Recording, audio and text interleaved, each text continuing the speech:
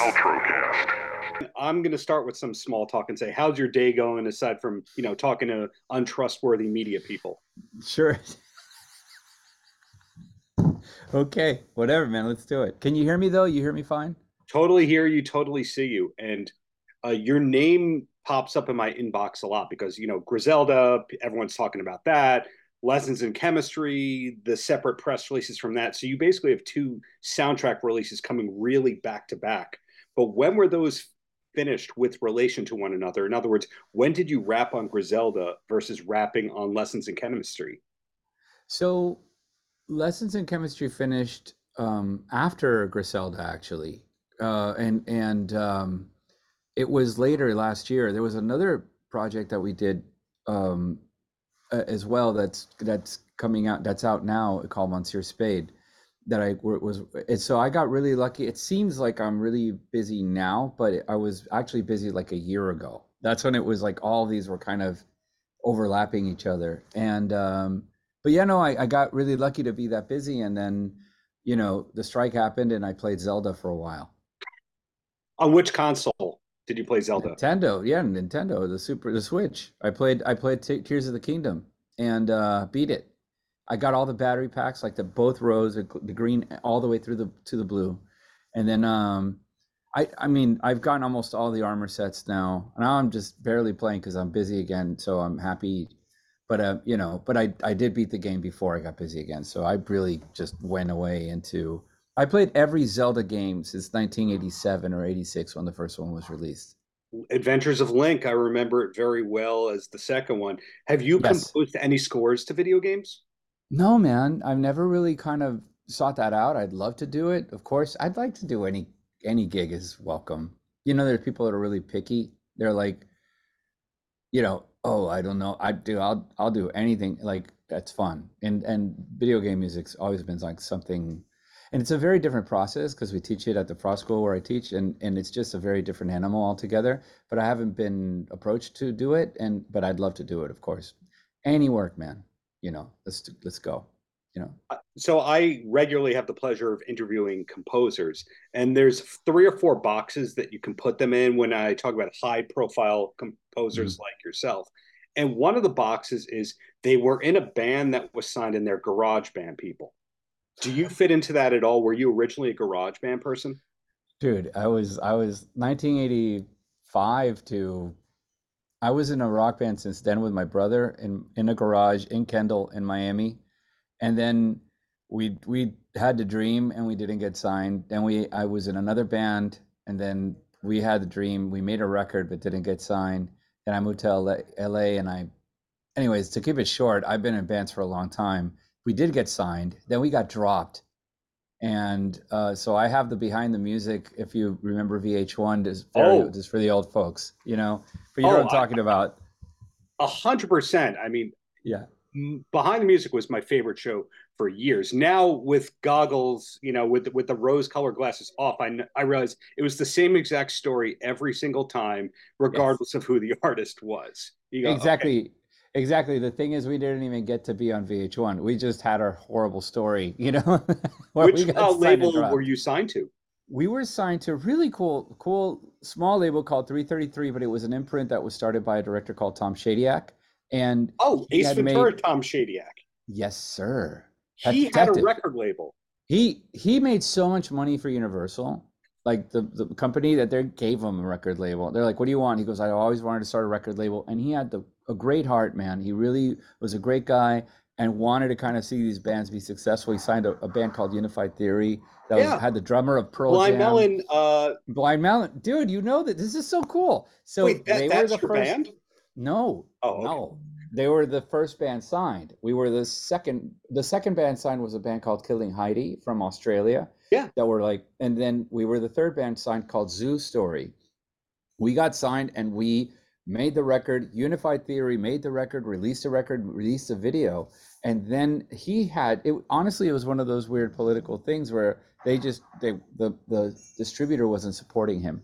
So when we went to go to radio, we really had to work it. We drove all around, the country trying to get ads on radio, like the old school days. And We got just a few ads. He even supported us by putting a song of ours in his movie called Dragonfly that he directed, but the movie didn't have much traction. And then he ended up making Bruce Almighty, and he had a really big kind of comeback. But by that time, we were kind of fading away, and like, we got dropped, and not by them, but by the distributor. Like the whole thing, his whole imprint basically had to fold. So it Wow. was a real lesson in the dreams being broken. You know what I mean? Like, and like things end. And so I got my training, I guess, in the Hollywood Callus or whatever then. And I proceeded to get into classical music and teach. That's what I wanted to do anyway. And I started teaching, and then I got it. Anyways, this thing happened, like, started like about 10 or 12 years ago. So I got really lucky that I'm getting to talk to you now. Well, it sounds like a comparable path to Jeff Cardoni. Do you know Jeff? Oh, dude, I don't know about his background. I've just met him and hung with him a few times, and he's like super, super cool, and obviously he's super talented. But Yeah, what band was he in? he was a later member of Alien Crime Syndicate, who I don't remember if they were on MCA. The old nickname for MCA used to be the Musical Cemetery Association because they couldn't break rock bands. There's certain labels. Arista was terrible with rock. MCA was terrible with rock. Uh, Yeah. as a music industry nerd who dabbled in management, you kind of learn that, oh, you signed to them. I hope the advance was big because your record's not going to be a hit. But I didn't Dude, know that about you and Shadyac and all that. And yeah, Unify by the Tree. way, it's just to say, it was 333 was the name of the imprint, but it was Universal Records that was the distributor, right? It was through Yeah. Universal. Or So was it they were the label. Fontana? Because Universal used to have that weird Fontana imprint, which was their weird, like, this is kind of No. indie.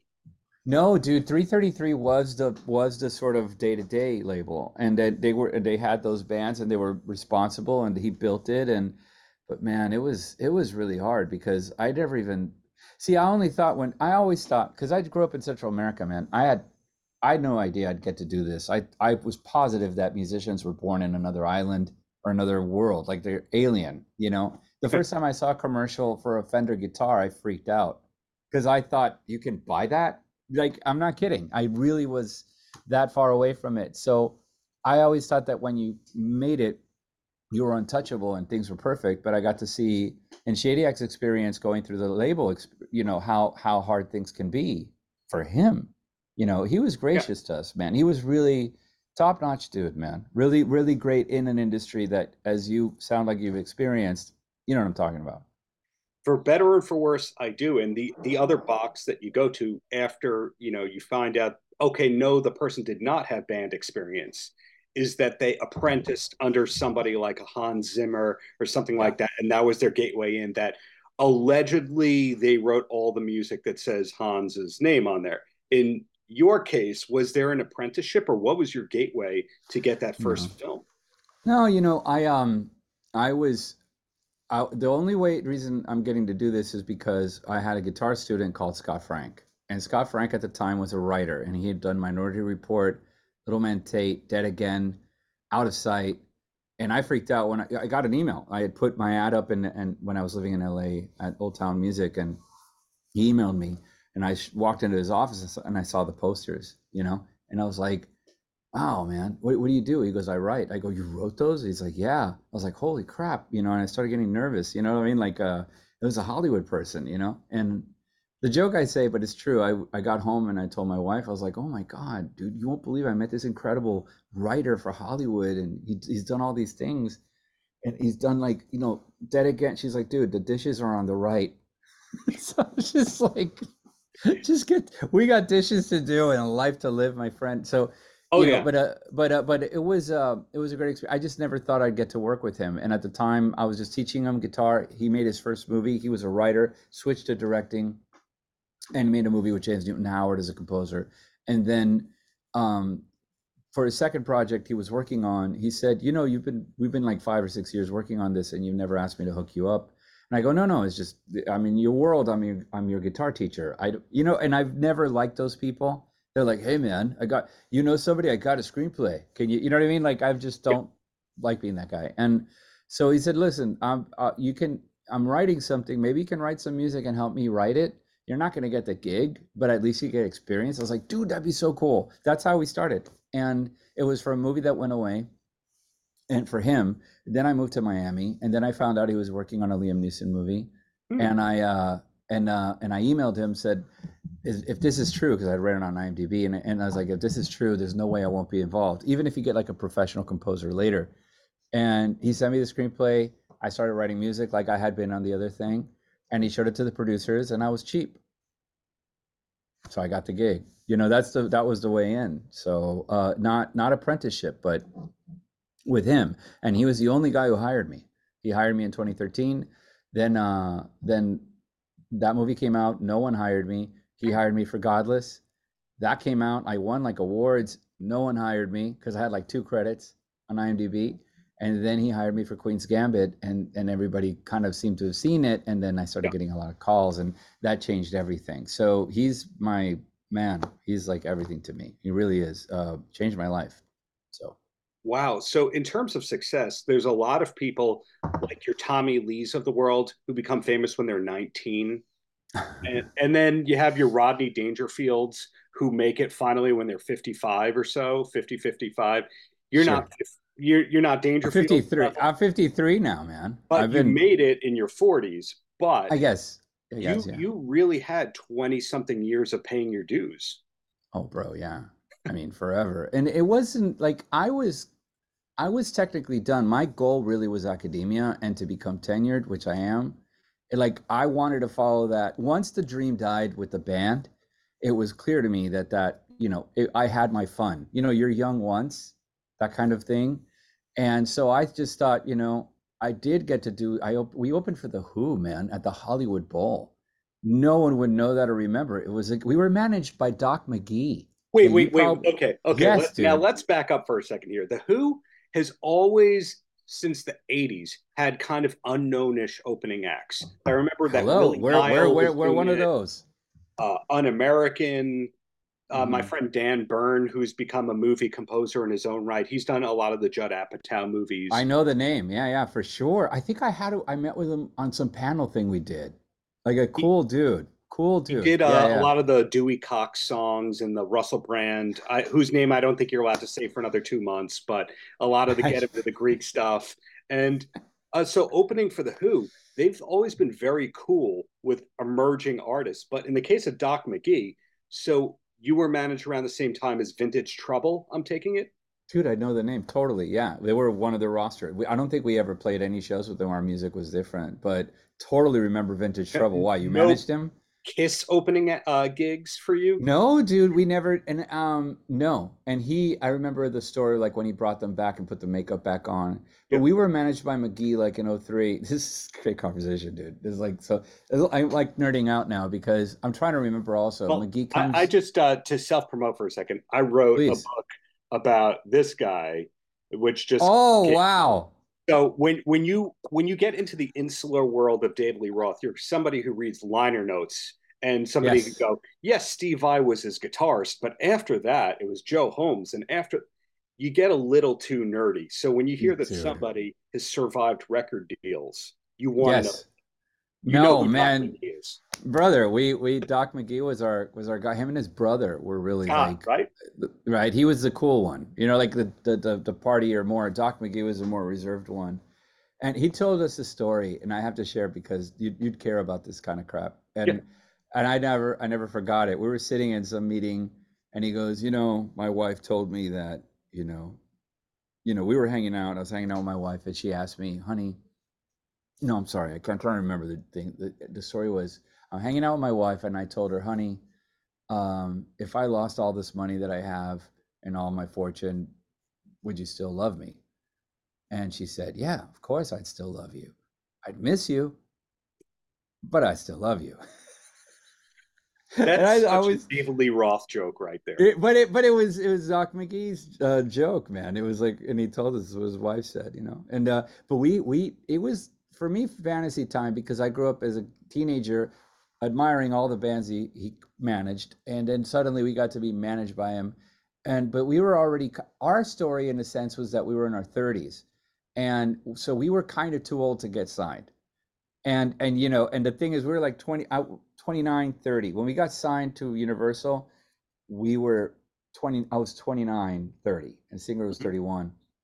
And then it was like we did a 2-year stint with that. That kind of starts to fall. Then Doc comes in and tries to get us another record deal.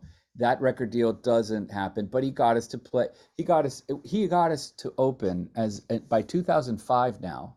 We're with Doc from 2003 to 2006 or something. We opened for Def Leppard and Bryan Adams on a national tour, like for the summer, opening at like minor league baseball stadiums. But Yeah. we were the opening act. So we were like, and we had to make money by saving money. We stayed in two motels total out of the 25 dates. The rest of it was like staying at friends' apartment, people that we'd meet. Can we crash in your place? Like literally, it was like that kind of experience. Our day-to-day manager for the tour was Snake, Dave the Snake Snake Sabo from Stabo. Skid Row. Yes, dude, So and does he's a that mean great you're guy. also a diehard professional wrestling fan, or just leave that to Snake? I'll leave that to Snake, and I'll leave the funny jokes to him, man. He would make me cry on the Funny guy, daily. yeah. He truly was like a naturally funny human being, and good-hearted too. He was like another one with a good heart, and was looking out for us. I just didn't know better, man. There was so many things that I was dealing with, trying to figure out my place in the world, and having gone through the band experience and the heartbreak of getting signed, dropped, and almost signed and touring, and we at 35 things will break now, and then my wife got pregnant, and I realized that it was time to make my own decisions, because I was the guitarist in the band. I wasn't the decision maker. I wasn't the lead singer. I wasn't. So it was time for me to kind of grow up, and that immediately just shifted everything. And I went straight to I said I'm only gonna make money making music, because by that time, dude, I was building websites, driving gear for bands. I was just doing any gig that came. And then it was like, okay, I finished my master's degree that I hadn't finished because I had gotten signed. Then I got my doctoral degree and continued academia. And then this world came in as I was already here in Miami, at the Yeah. University of Miami. Just so grateful, dude. It's just like this shouldn't have happened, kind of thing. This is how I see it. So I take it because of that, not for any other reason, because I had the heartbreak. So I know how bad it can feel, if that makes any sense. It makes a lot of sense. So sometimes when I talk to composers, they treat the composing like a 9 to 5. They're writing every single day, whether or not they have a project, and that's that. And then there's other people that go, I need a project, I need a deadline. Otherwise, I'm not a creative person. Which one do you fall into? Dude, I'm option B only. Like I can't. Dude, I've been playing video games. If I'm not working, I'm playing video games, or I'm just watching movies, and it's like I went to school because I needed there are people like, well, you don't need to go to school to learn this. No, but some people need to go to school, because without the deadlines and self-imposed or imposed by the situation they're in, they can't deliver. I couldn't. I could not. I need something, and I've just gotten good at deadlines. Like that's like the craft you build, like how to write to a deadline and know how to manage your time leading to it. So that's where my skill sets develop. But dude, no, I would if I didn't have it. I didn't, and I didn't even have like, oh, I finally get to have my creative outlet. Creative outlet is the work, man. You're getting to collaborate with amazing people, and it's a dream, dude. So yeah, I mean, yeah. Then to use another stereotypical composer thing on you, uh, Mm-hmm. a lot of composers that I've spoken with who have great credits, and again, I'm saying you have great credits, Mm-hmm. they hit this one point where they go, you know what? I should still be doing my rock stuff, and I should still be writing hits for other people. And they resume this whole paying their dues thing while they have that career. They're doing that on the side. When you have an idea for a Mm-hmm. rock thing, where does it go? It goes nowhere. Like what it is like I, you know what the weirdest thing? You remember being young, No. younger. No, I have to say it that way because it's true. I Yeah. remember being at a party, and I remember some dudes at a party had gone and jammed, and they were like in their 30s, and I was like a 22-year-old, and they were in their 30s, and they were jamming I Am the Walrus or playing Beatles.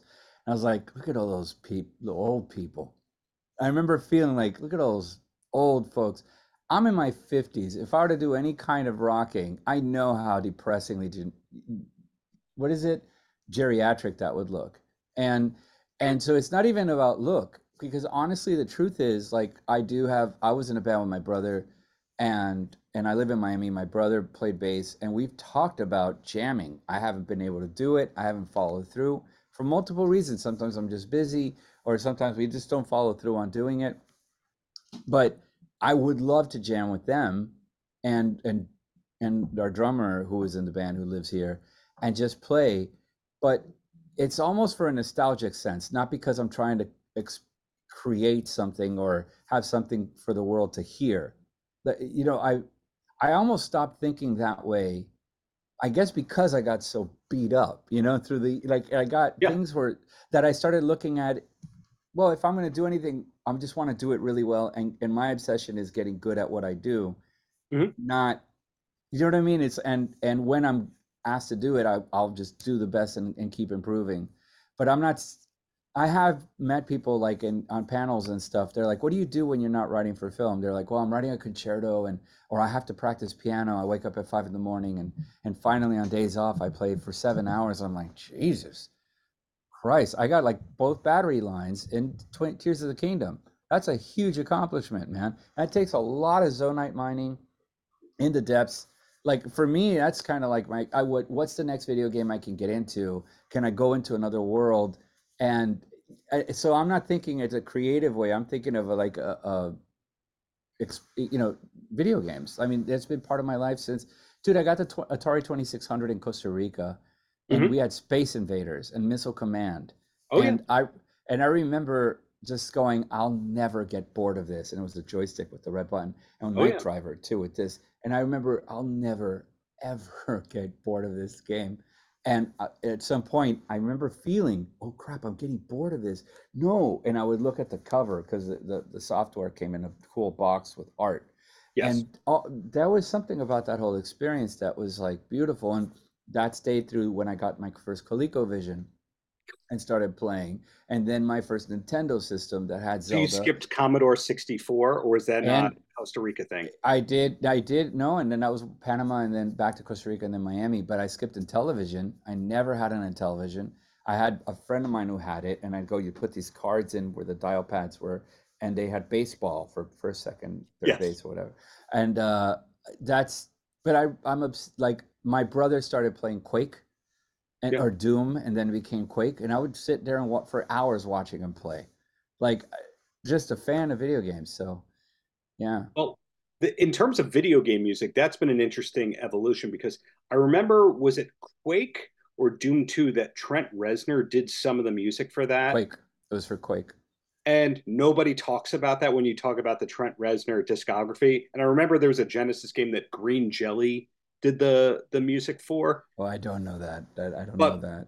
those are, the kind of thing where maybe two instruments couldn't play at the same time through the sound card. It's very I think there was a basic. lot of that. And I remember his soundtrack being very much ambient, like, kind of like he just did for The Killer. I don't know if you saw that movie. That movie should have been nominated for several things. The sound alone, if you haven't seen the film, um, it's like really good, and its sound design is so freaking pristine. That's the stuff I'm also nerd out on, is like good sound in movies. Like, Hmm? more than score, sometimes I'm like paying attention to how they're moving, place, because cameras placed somewhere, and how do you do with sound and The experience. 7.1, the Yeah, 5.1, the but Dolby. Yep. yeah, and I'm not even, I don't have Atmos. I have like a 5.1 at home, and that's just fine for me. And my studio is set up for 5.1, but I write it stereo mostly. And but it's sort of like the experience of sound and the choice of sound is something that I relish in film. And anyways, The Killer is a great film. It's a David Fincher film, and I Sure. guess that's the reason why I brought it up, is because Trent Reznor and Atticus Ross did a score that's like Quake. It's like you're listening. Is there music? It's almost like very synthy and weird, but it's perfect for the film. It marries sound together. So it's where we get into the nerdy conversation of there has to be a good melody. No, dude, it just has to fit the picture, and it has to fit the story. So anyway, Well, two quick questions and then I'll let you roam free. and Yeah. you know, be less upset that I made you talk about the McGee days and all that. The No, first question, dude, super. This is the best conversation I've had in a long time because it's so weird and it's kind of like the juice that's actually motivating all of us as opposed to, you know, the thing you did or recently and we know the reason we do this, you know, but I'm just, man, I'm grateful to talk to you about this. This is like cool, well, you know? likewise, and that first question is, you find that people who are guitarists, they first, pick up because they want to play their favorite songs. Then they have that I'm playing too many notes phase, whether it's Van Halen or Yngwie or that, 80s metal kind of thing. And then they get more concise. Or so I assume. Did you have your Van Halen obsession, I play too many notes phase of guitar? Okay, bro, this is like annoying. This is like the coolest thing ever. I went to the Hollywood Sportatorium growing up in Miami after we left Central America. We were here and 15, 16 years old, started going to all the concerts. And I saw all of the 80s bands live. Like I saw Rat live. Rat is one of my top five band of all time, by the way. Please Okay, don't. Lay It Down, the guitar riff for Lay It Down is one of my favorite riffs of all time. Oh yeah. I wrote my own solo over that riff at the end because I did this thing. I can't do it. I don't have the guitar with me, like that I could even show badly. I mean, I could show it, but I'm like, Can is you this do a the Juan video? Croucier dance moves while you play it? Dude, tell me. But the point is like I was like so Yeah. into that band and but I went to see David Lee Roth when he after Van Halen I saw with Steve Vai. We snuck into the backstage and we jumped over this thing and we stood there. A friend of mine, George, and I stood there looking at Steve Vai. We were frozen because he was standing there talking to some people, meet and greet, who people had legally gotten there. But and I was just standing there going, and we were just, anyways, too many notes. We saw Michelangelo do a clinic in Miami, and he Four played, neck guitar. Yeah. yes, and so he was doing that, and the arpeggio, and all these incredible speed guitar playing. So too many notes was my era, and it took grunge to kind of help me. And I was in a rock band that where I was writing all the songs with my brother, and all my solos were like, here comes the solo, displays of awesomeness. And I can say that because I was pretty freaking good. It's just I suck now, so I can show off. Back then, I was a really good electric guitar player, but now, the joke is the older I get, the better I used to be. And and the thing is, like, I was like, ah, and then I joined another band, and that was in the 90s, and I started playing a solo over one of the things, and the singer Matt was like, what are you doing? And I go, bro, hold on, dude. And he's like, dude, just no. So what do you just, and that idea of like, what's a melody? What is in the way of the melody was kind of born there. And like Nirvana, the solo for Smells Like Teen Spirit, really, that guy unemployed most of the 80s bands and single handedly. Paltrocast.